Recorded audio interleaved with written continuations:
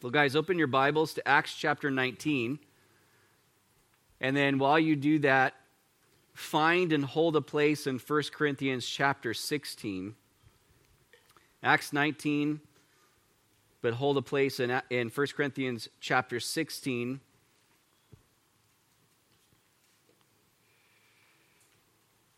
This morning we're continuing our study through the book of Acts. We're actually going to be revisiting some things we've looked at in chapter 19, but doing that this morning through the lens of something that Paul shares elsewhere, an added perspective he gives about what God was doing in the city of Ephesus in his time there in his third missionary journey, in a study I've titled this morning, A Great and Effective Door.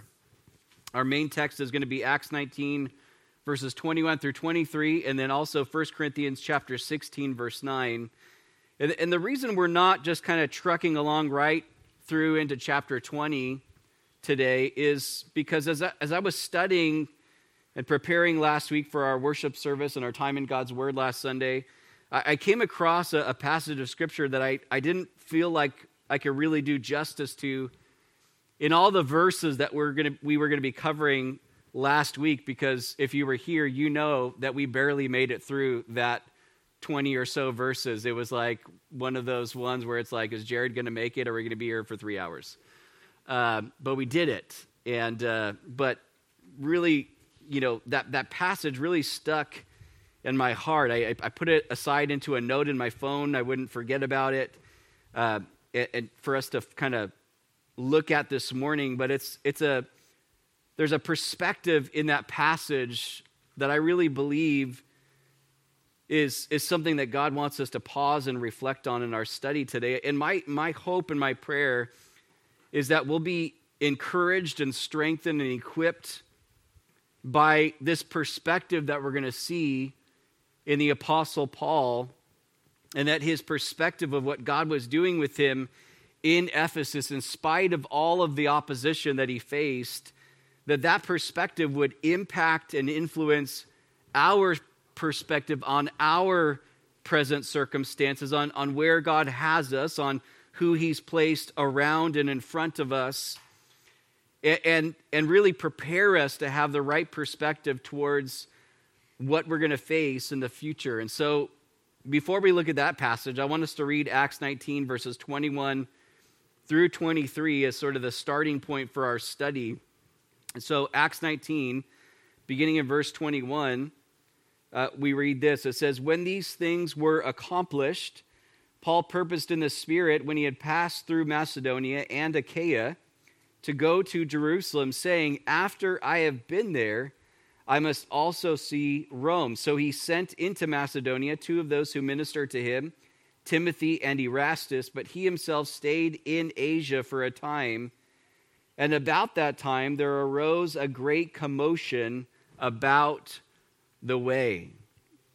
We covered these verses last week, but these verses are sort of a bridge that helps connect 2 of the major elements of Paul's time of ministry in the city of Ephesus. Verse 21, connecting us to the prior verses, which we see connects us to the radical and powerful work that God was doing in the city of Ephesus, the unusual miracles with people being healed and delivered through aprons and handkerchiefs that had been brought, possibly even stolen from the Apostle Paul when he wasn't looking as he was trying to work in his tent-making business. Things that God was working through Paul's life, and even articles of clothing of his.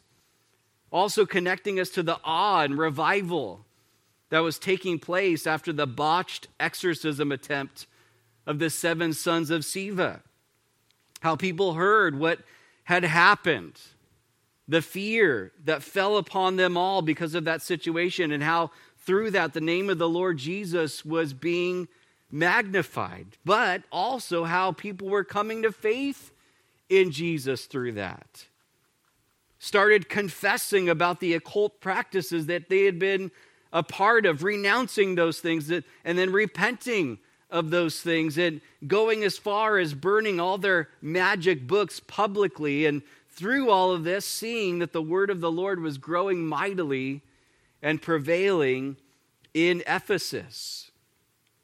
But then verse 23 connects us to the radical hostility and opposition that took place in Ephesus as Jesus and his gospel became a threat to the financial prosperity of the idol makers in that city, and their attempt in the following verses to polarize the city against Paul and the other Christians and their message, stirring up this huge mob and creating a riot in the city. But the reason I said that these verses are sort of a bridge that helps connect, two of the major elements of Paul's time in ministry in Ephesus is that Paul's time in Ephesus was really characterized by great and effective open doors and by many adversaries.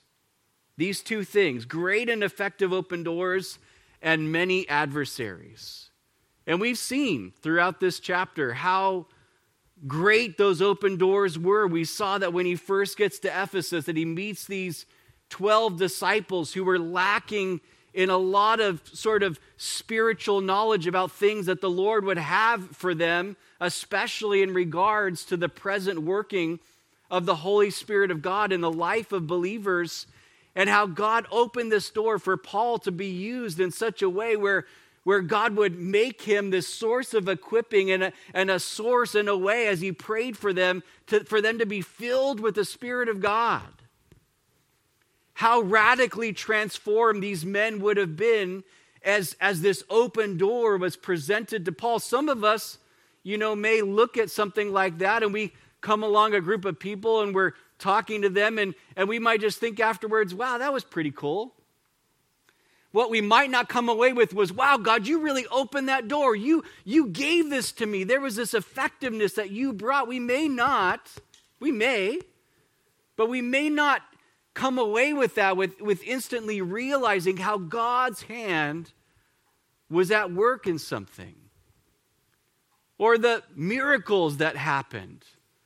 Or the way that these Jewish exorcists were so stirred, even though it was sort of a foreign thing for them. Jesus wasn't someone that they knew personally. It was the Jesus that Paul preached, that they then went and tried to exorcise the demon out of this man, and he leapt upon them after saying, I don't know you. I know Paul and I know Jesus. I don't know you, man. But seeing how through that God opened a door for the name of Jesus to be magnified, and the way that people were being so convicted by the Spirit of God by the stirring of the Spirit to say, you know what, there's stuff in my life that I've been leaving that shouldn't be there, and they're coming and confessing those things openly and then burning books that would have cost them so much of their livelihood to even purchase in the first place. These were things that God was doing. God was bringing about. God was opening these opportunities. But it wasn't without adversaries. It wasn't without conflict. It wasn't without opposition. And I think for us, as we consider some of the things that we face in life, we could see sort of these two major elements at times, that God will open doors, but then there's this other aspect, this other element where there's conflict, there's difficulty, there's hardship, there's trials. And sometimes the open doors sort of get clouded by the difficulty, by the opposition. We have a hard time seeing how God's opening something, because what ends up looming over that whole thing is this difficulty that's something we don't want to have to step through. Sometimes God opens a door for us, and as we look through that door, we're seeing all the obstacles that are going to be on the other side. My wife had said to me the other day, Jared, you really should try to come up with some illustrations and things some more. Try to incorporate those. I was like, that's great. If I think of them, I will. And then I thought about, man, it would be really cool to bring just a door frame with the door. But then I realized I don't have one, and I don't know of anyone that would have one. And I was like, well, I can just talk about how I would have liked to have one. Picture in your mind a door here to my right, your left. No, but when we think about sort of this open door sort of thing, sometimes we will see it. Sometimes our perspective is there where we can see what God's doing in something. But at the same time, as we're seeing how God's present in an opportunity, we're immediately faced with something that we know is going to be really difficult in it. And I don't know about you, but when we get to those sort of places, it can be easy to go, I think the enemy opened that. We're looking at all the difficulty. We want to make it something else. Well, God wouldn't open that and then have it be so hard. There wouldn't be so many challenges. There wouldn't be so much conflict. There wouldn't be so much opposition if it was from the Lord, right? When it's from the Lord, everything should be gravy. But then we forget about all of the lives of all of the apostles, all the opportunities that God ever presented to them. How many things for them were just so smooth and nothing ever bad ever happened? Never. Maybe you've heard the expression before, smooth seas never produced a skillful sailor.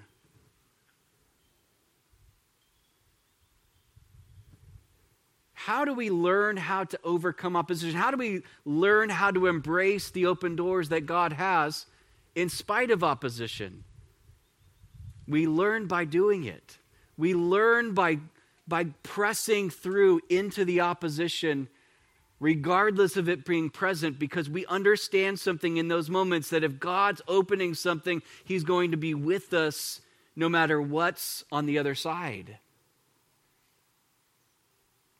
And I know some of you this morning are wrestling with if something's an open door or a closed door. And there's decisions to be made, and you already know that there's going to be hard things on the other side if you were to go through it. But again, I pray that this morning we're encouraged. We're encouraged, we're strengthened, we're equipped to have the right kind of perspective to be able to see the open doors and embrace them in spite of whatever difficulty might come along with it, whatever kind of opposition. But again, we get a different sort of perspective that we don't see here in Acts 19 that Paul gives us when he's writing to the church in Corinth in 1 Corinthians 16. I had you turn there already, but turn over there, 1 Corinthians 16. We're going to start reading in verse 5, but really our focus is going to be on verse 9. 1 Corinthians 16, verse 5.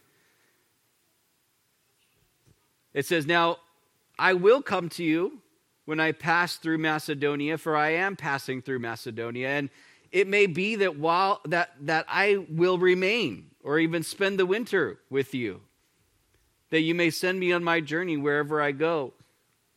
For I do not wish to see you now on the way, but I hope to stay a while with you if the Lord permits. But I will tarry in Ephesus until Pentecost." Verse 9, "For a great and effective door has opened to me, and there are many adversaries." Remember in those verses of Acts 19 that we looked at, that Paul had purposed in the Spirit to pass through Macedonia and Achaia. That's northern Greece, and then heading down into southern Greece where Corinth was located. And here in 1 Corinthians 16, he talks about his desire to pass through Macedonia and then spend time with the believers in Corinth. But remember also in our verses of Acts 19 that Paul had sent Timothy and Erastus ahead of him, but he himself had remained for a time in Ephesus, making a total of 3 years that he spent in that city ministering to the people there. But it's in this passage of 1 Corinthians 16 that we see why he stayed so long in Ephesus. The longest he'd stayed in any one city during his missionary journeys. And in explaining why he stayed so long, we get this perspective from Paul of his time and the things that he went through there in Ephesus in verse 9. He tarried, he remained, he stayed, because as he said in verse 9, a great and effective door has been opened to me, and there are many adversaries. And the interesting thing is that Paul wrote this before the riot that took place, which we looked at in the latter part of Acts chapter 19 last week.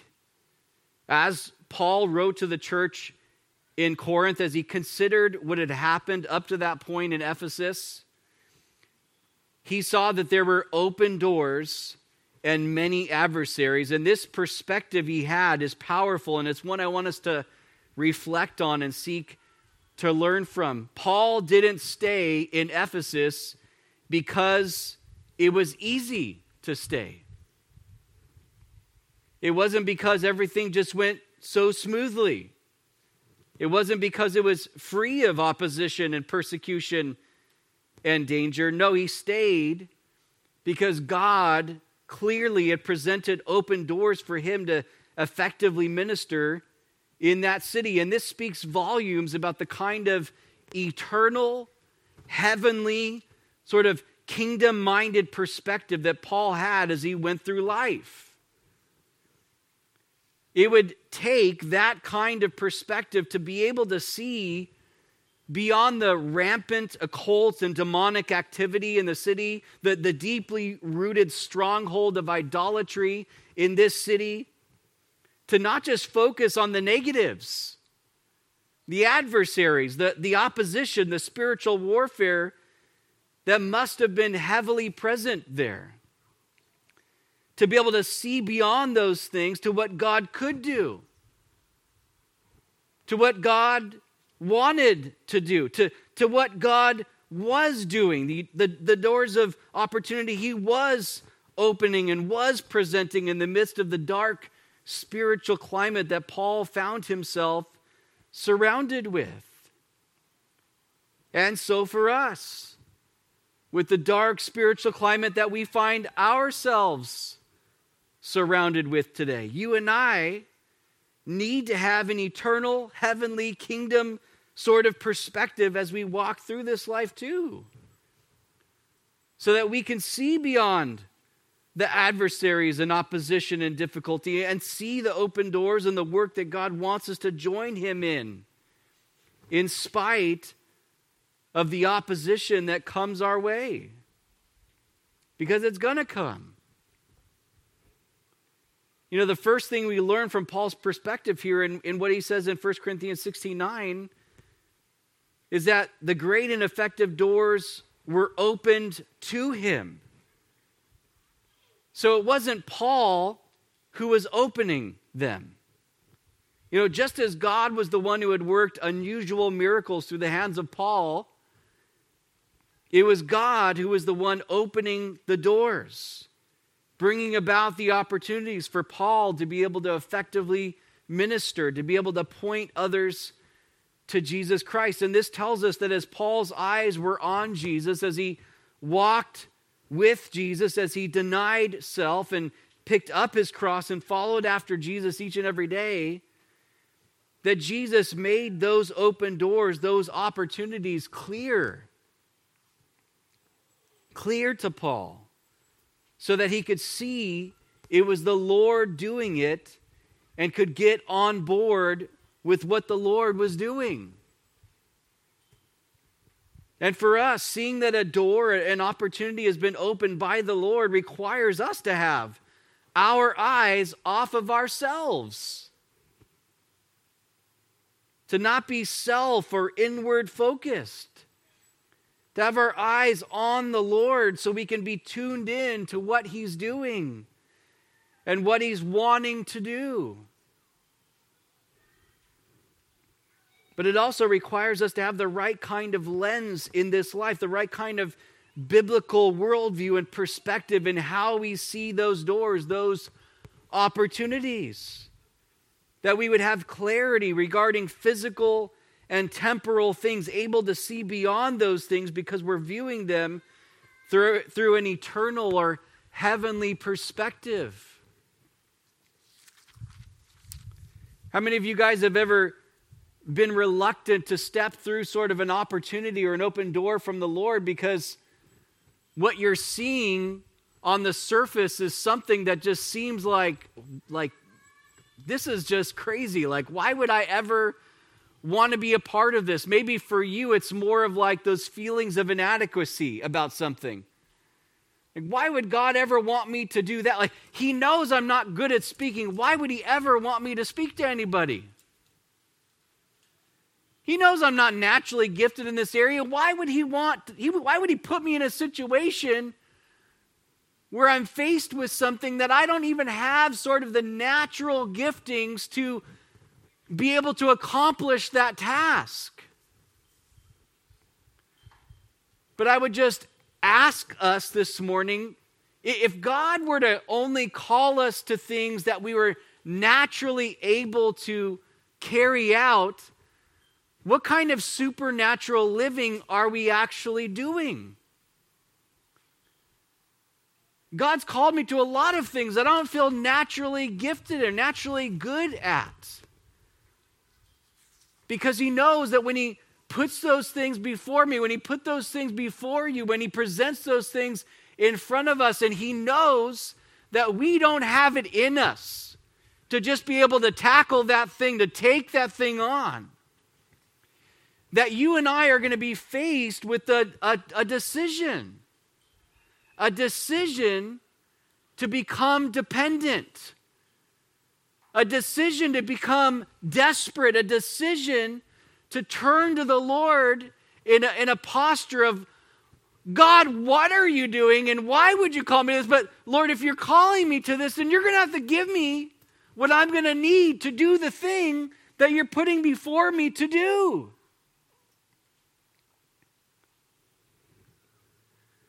When we see the life of Peter throughout the gospel accounts, we wouldn't naturally come to the conclusion that he would be the spokesman for the early church.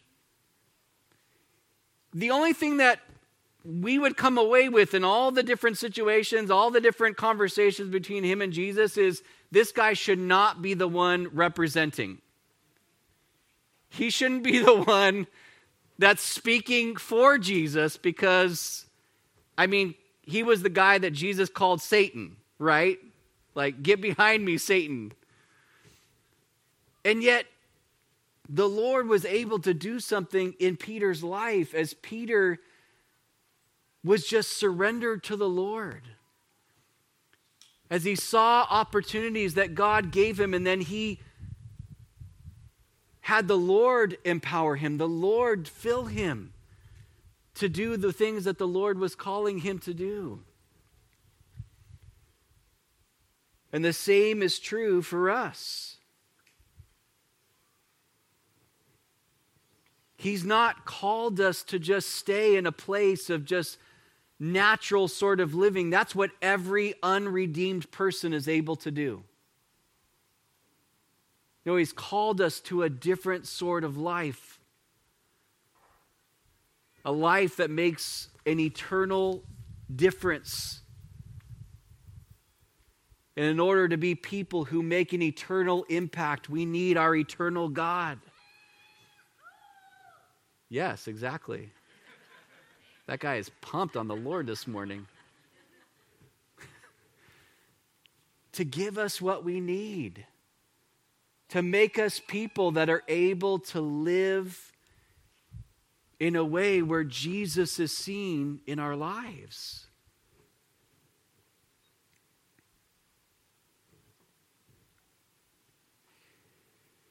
No matter how dark things get spiritually, know that God never stops working. That his desire to save people never dulls. That his ability to save and transform never weakens. And that his primary way of wanting to work in this world is through people. You and me. But if you and I are caught up in our own lives or too caught up with worldly thinking or living, our perspective's going to be off. We're going to be missing the doors, the opportunities of ministry, of effectiveness that he's wanting to open and wanting us to step through. Again, we're not called to open the doors. He will do it. Listen to what Jesus said in Revelation chapter 3, verse 7. It says, "And to the angel of the church in Philadelphia write, these things says he who is holy, he who is true, he who has the key of David, he who opens and no one shuts, and shuts and no one opens." There was this little meme caption thing that came up scrolling through Instagram. And the quote basically on it was like, look, if God opens the doors, why is your hand on the handle? And, you know, I think it's good for us to be reminded this morning as the people of God that God doesn't need our help. He doesn't need our help. He wants to use us, but he doesn't need our help to make those opportunities kind of manifest in front of us. Our God is a God who can open doors that no one can shut and can shut doors that no one can open. But sometimes an open door becomes a closed door because God has a different door he's wanting to open instead. And a perfect example of this is in Ephesus with Paul's time in the Jewish synagogue. At the end of Paul's second missionary journey, when he had that quick stop in Ephesus and he went into the synagogue and he began to reason there, he's preaching Jesus there. But he needed to board the next ship heading over to Jerusalem. The Jews from the Ephesian synagogue at that time asked Paul to stay longer to preach to them. Clearly, the door at that point in time had stayed open for Paul to return and to begin preaching again. So once he finally came back to Ephesus on his third missionary journey after the situation that occurred with those 12 disciples that Paul found at the beginning of chapter 19, Paul took advantage of that open door and he got back to preaching in the synagogue again. But after 3 months of doing that, there were some who became hardened, did not believe, began speaking evil of the Christians and their message about Jesus in a public way before the multitude. So there's adversaries, there's opposition that began to come as he ministered in that open door there, but it became apparent to Paul that the door was closing. So he withdrew himself from preaching there. He took the disciples with him, but that doesn't mean that God didn't use that opportunity, that open door for those 3 months. It doesn't mean that nothing good came out of Paul's ministry there. But that God was wanting to present a new door, a new opportunity to minister beyond the synagogue to the larger population of the people of Ephesus.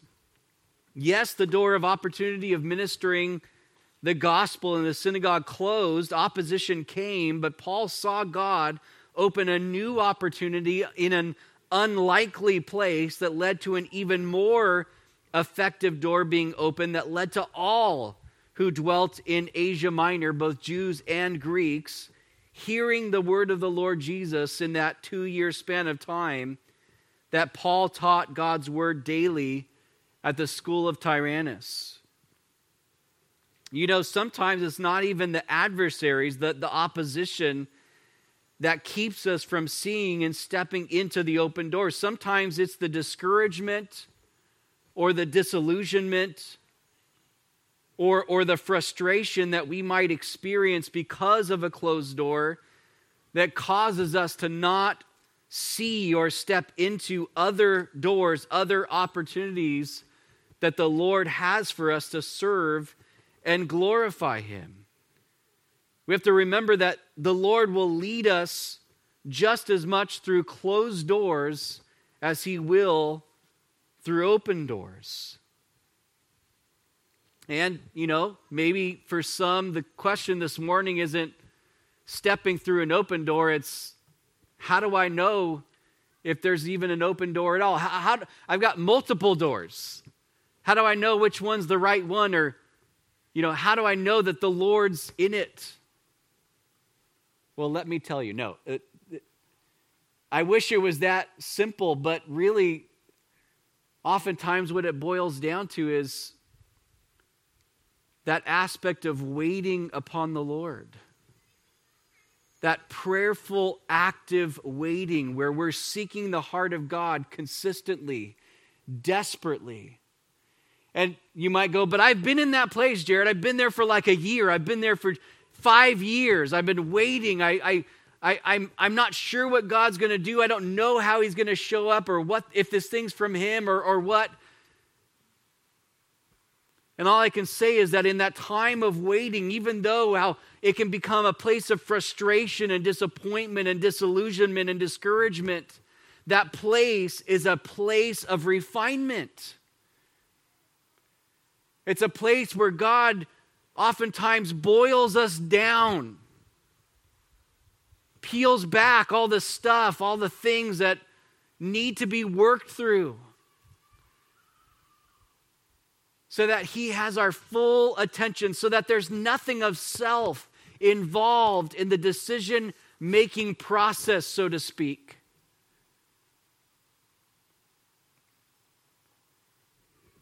But it also requires trust. Every open door requires faith to step through. And we would always like to know everything up front, right? We're like, God, you've given so much in your word. God, you're like a full disclosure God on pretty much everything in your word, but there's these situational, real life sort of moments where I just wish you would tell me what's going to happen tomorrow and next week and next month and next year. And in this thing that I've been praying about, that, Lord, would you just tell me how that's all supposed to look? But then you and I wouldn't be walking by faith anymore. If he told us everything that was going to happen in the next 5 years, you know what you and I would do? We wouldn't be depending upon him anymore. We wouldn't be seeking him like we are right now. We wouldn't be in that place of humbling ourselves before him, where we're just crying out to him and in a place of just, Lord, you've got to show up. You've got to make it clear. Lord, I need to know what your will is or what you're doing in this situation. You and I would just truck along. We would rely upon our own strength, our own power, making our own decisions. We wouldn't be trusting in the Lord with all of our heart. We wouldn't be leaning on the Lord with all of our understanding. We wouldn't be acknowledging him in all our ways. And the only path we would be blazing is our own.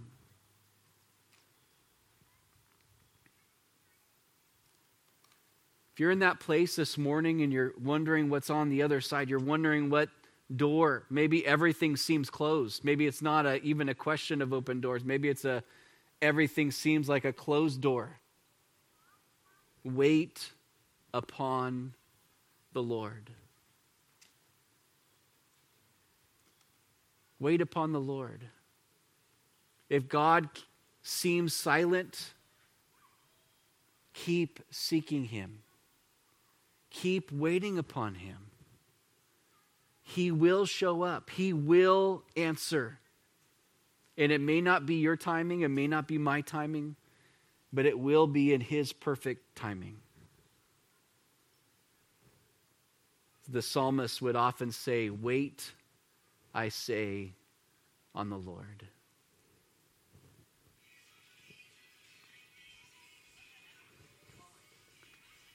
I've even got theme music this morning.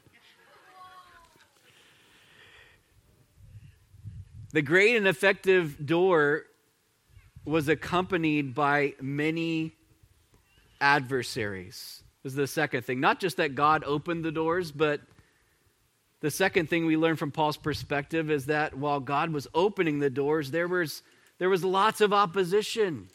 Things were difficult. And I'm so glad that Paul included that part in that verse. The adversaries, the opposition, was not a sign that the Lord wasn't opening the door. It wasn't a sign that Paul was outside of the Lord's will. It wasn't a sign that he had done something wrong. No, Paul saw the opposition actually as a sign that the Lord was in it. He's like, oh, people hate me? God, you must be in this thing. People are trying to kill me? Wow, God, you've really opened the door this time, haven't you?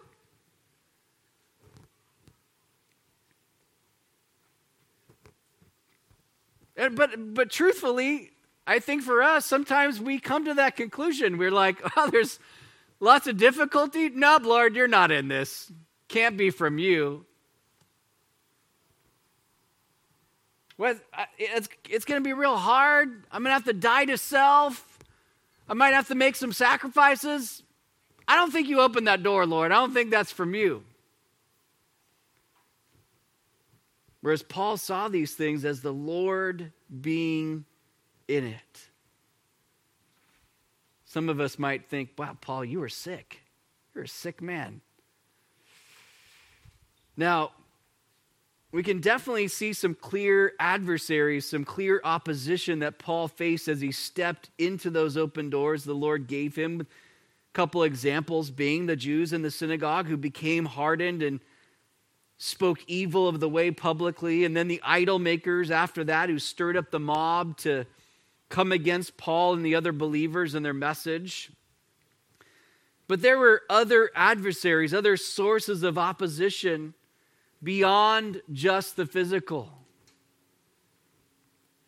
Clearly, there was spiritual warfare seen in all the demonic activity, the demonic possession, the occult practices that the people participated in, the temple of Diana, and all the idolatry of the people. The enemy no doubt using these things to try and oppress and come against Paul as he sought to serve Jesus in Ephesus. In fact, in Acts chapter 20, Paul, when he visits with the Ephesian elders in the city of Miletus, he tells them, he reminds them that he was with them for 3 years, warning them night and day with tears. With tears. There was a heaviness present in Paul's time in Ephesus. There was a brokenheartedness that was there present in Paul's time in Ephesus that weighed upon Paul. I mean, what does it take for you and me to spend 3 years where night and day things are bringing us to tears? It's pretty serious. This wasn't a smooth time of ministry. The open door wasn't free of heartache. It wasn't free of heaviness. And yet Paul continued to minister. But for us, we may face physical opposition, physical adversaries, but the opposition we most definitely will face is spiritual from our adversary, the devil. And we have to be prepared for that, have to know that with the open doors also comes the opposition. That spiritual opposition was significant enough that when Paul wrote to the church of Ephesus in Ephesians chapter 6, he spends a good chunk of that chapter seeking to equip the believers so that they can stand strong in the Lord against the wiles, the craftiness of the devil. Paul knew his audience. Paul knew because he had been there. He had been in their shoes for 3 years. He knew the kind of spiritual climate. He knew how heavy that spiritual warfare could be. And so he encourages them to stand strong. And those are things that you and I need to take to heart. But there are some other non-physical adversaries, physical opposition that we can face, things that can come against us and try to stop us from seeing and stepping out into those great and effective doors that the Lord wants to open to us, and that's the inward adversary, the inward opposition that can happen oftentimes in our minds, our thought life. You know, we can talk ourselves out of things before the open door ever comes. We can disqualify our own selves before we even know what the Lord might want us to do. We can let the fiery darts of the enemy start wildfires in our mind, our thoughts that keep us from really truly living for Jesus. And it's often that inner mental opposition that definitely has sort of a spiritual warfare element to it that is a greater obstacle to seeing and stepping through the doors the Lord has for us than any outward or physical adversaries we may ever face.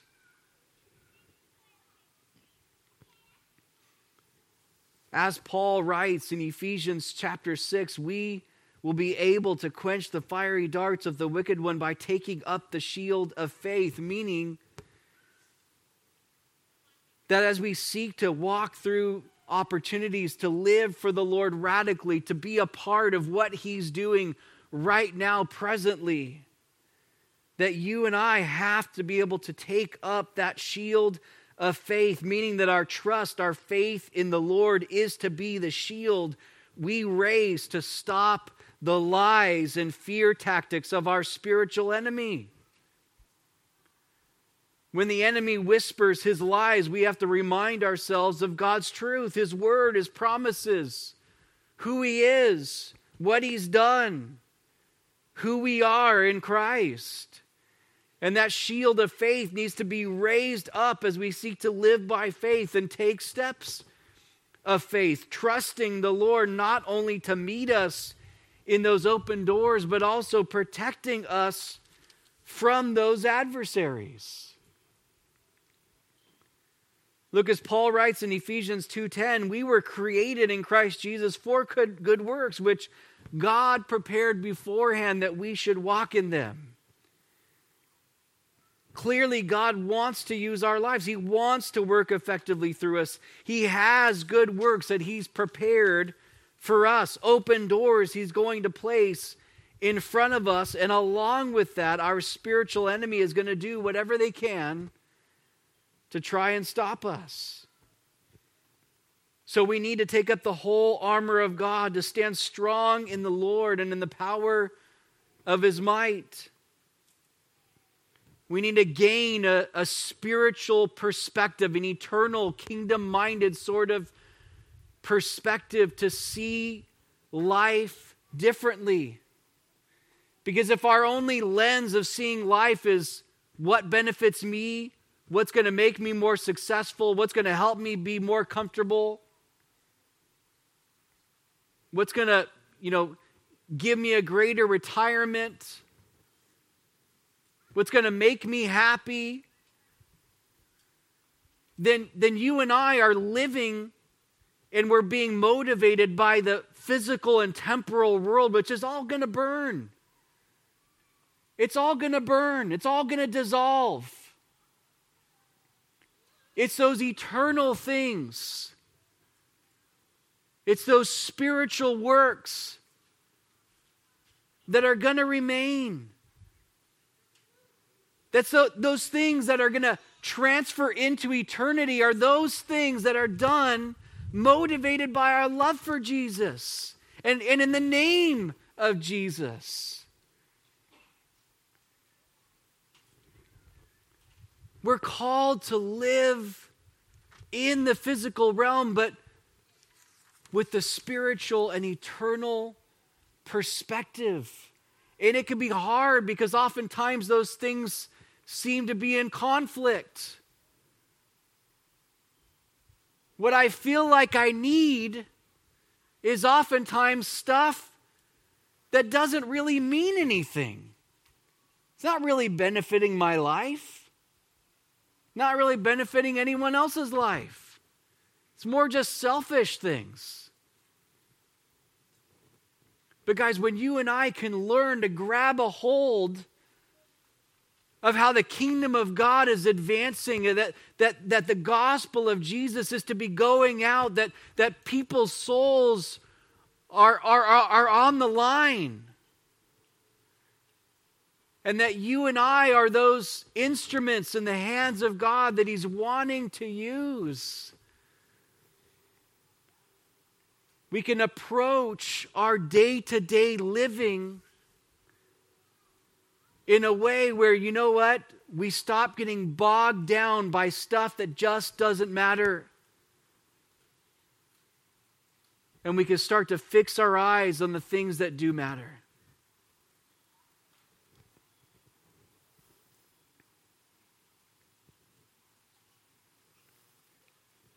Listen, not only does God have power for us to stand and withstand the enemy, He has power and grace for us to see and step into those great and effective doors of ministry that He's already opened and will open in the future, giving us what we need to do whatever it is He wants us to do for His kingdom and glory.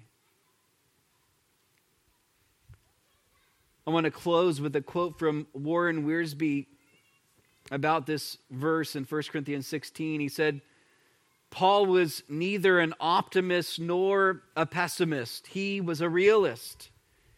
He saw both the opportunities and the obstacles. God had opened a great door for effective work, and Paul wanted to seize the opportunities while they were still there. The stewardship of opportunity is important. The individual believer, he says, and the church family must constantly ask, what opportunities is God giving us today? Instead of complaining about the obstacles, we must take advantage of the opportunities and leave the results with the Lord.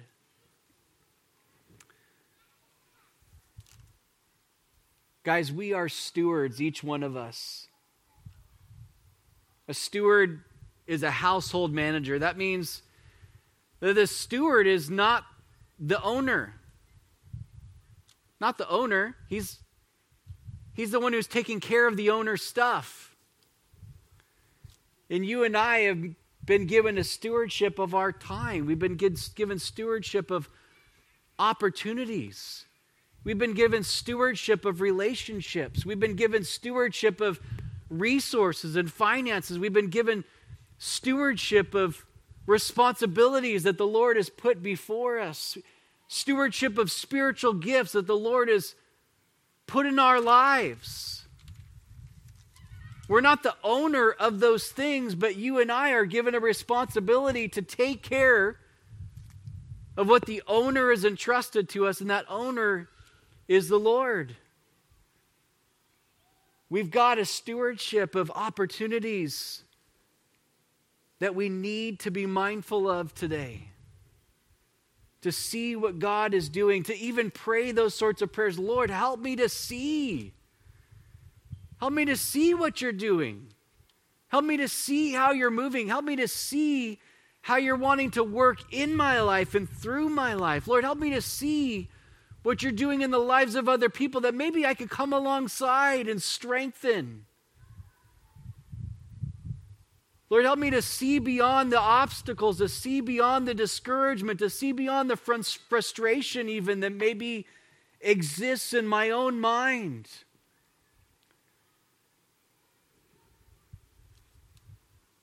And to be able to press through those things, pressing into Jesus, knowing that He'll meet us in that place.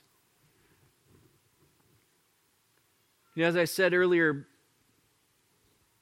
I really prayed that we would be encouraged and strengthened and equipped by Paul's perspective, that his perspective would impact and influence our perspective on our present circumstances, on where God has us right now, on who He's placed around and in front of us, what He's going to do in the future. But I think those two major elements are things that you and I will see present in our lives even right now too. open doors and adversaries. May we have open eyes to see the open doors, to see how God is moving and working, and that we would get on board with those things. I'm going to have the worship team come back up. Guys, in closing,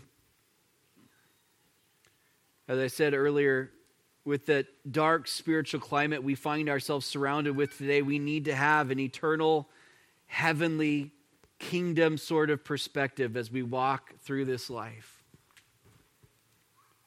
So we could see beyond the physical and temporal. We can see beyond the adversaries and opposition and see the open doors and the work that God wants us to join him in spite of the difficulty and opposition that we might face. But maybe today, for some, your perspective has gotten out of alignment because of opposition or discouragement or a seeming lack of success in seeking to minister to others. Or maybe your perspective has gotten out of alignment because you're caught up with your own life, your own stuff, or on the world around you. Or maybe you've just been striving in your own efforts to make things happen and stuff's grown difficult because it wasn't the Lord who opened the door. Maybe it was you. I would encourage you, if you're in any of those places, to come back to that place of simplicity at the feet of Jesus this morning and let him realign your perspective and your priorities.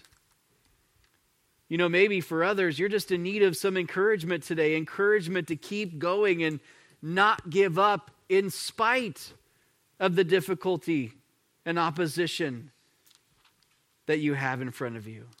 Or maybe you've blown it in some area and you've repented, but you're feeling unusable. I encourage you, get back up. Keep loving Jesus. Keep living for Jesus. He's not done with you.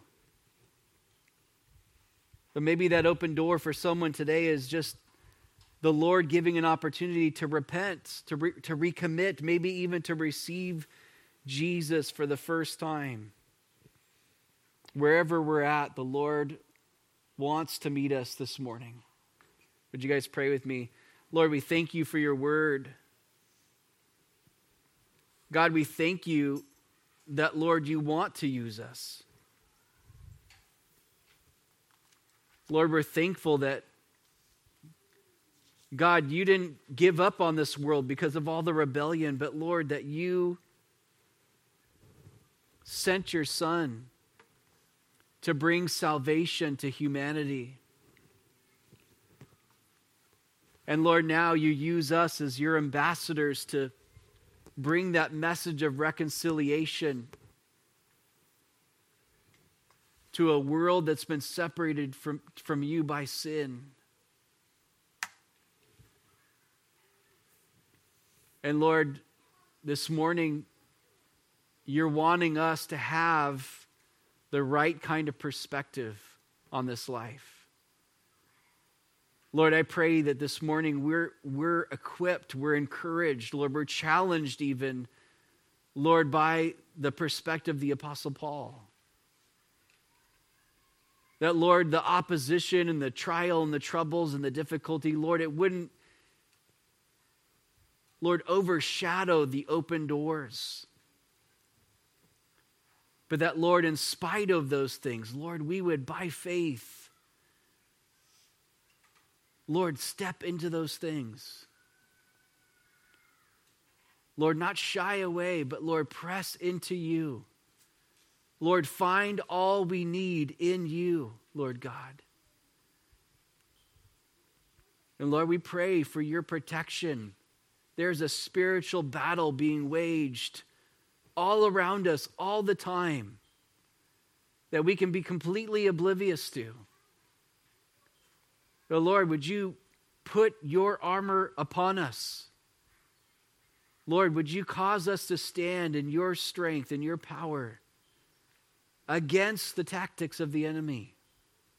Lord, help us to know how to raise that shield of faith, Lord, to quench the fiery darts that the enemy's always wanting to place in our minds, to get us all tripped up and trapped and worked up. God, we need you. We need your grace, Lord. We need your strength. We need your power. Lord, we need you to help us to live supernatural lives, not natural lives, Lord. That's our default. But lives that are empowered and motivated by the Spirit of God. So, Lord Jesus, would you lead us? Lord, for those who have doors that they're praying about, Lord, maybe they're closed or open. Lord, would you give wisdom? Would you give grace? Lord, would you give your peace? Lord, for those that are in a waiting pattern and all the doors just seem closed, Lord, would you help them to wait well, to wait upon you, Lord, to seek you with their whole hearts, Lord. And in that place, God, would you refine? Would you strengthen? And God, would you speak so clearly? Lord, would you give direction? God, uphold your people today by your righteous right hand. God, that we would be a people, Lord, who, God, don't back down when faced with opposition and difficulty, but Lord, that we keep moving forward, being about you and your kingdom. And maybe some today, as I said already, maybe some, your perspective has just gotten out of alignment.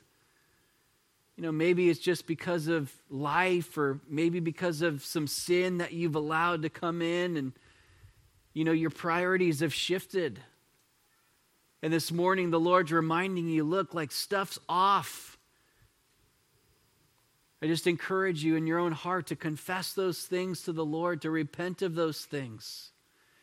To ask him this morning, Lord, realign my perspective, realign my priorities. Lord, lead me, direct me. Lord, empower me. Help me to see what you're doing and to step into those things that you're putting before me.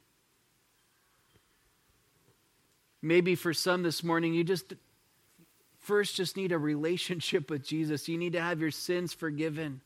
The only door he's wanting you to step into is the door of salvation. And if that's you this morning, I'd love to pray for you.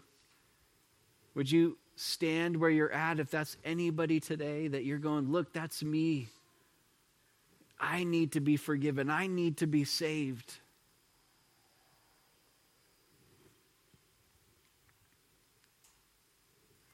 Lord, this morning we just thank you. And as we head into this Thanksgiving week, Lord, as many of us are going to be around people that we may or may not see very regularly, Lord, they may or may not be saved. Lord, we pray that, God, you would help us to clearly see, Lord, those opportunities, Lord, those open doors.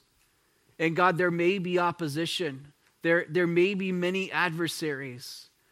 But Lord, help us to cling to you and to move forward by faith into those things, God. Make much of Jesus Christ in every open door, every opportunity, Lord, that you give us.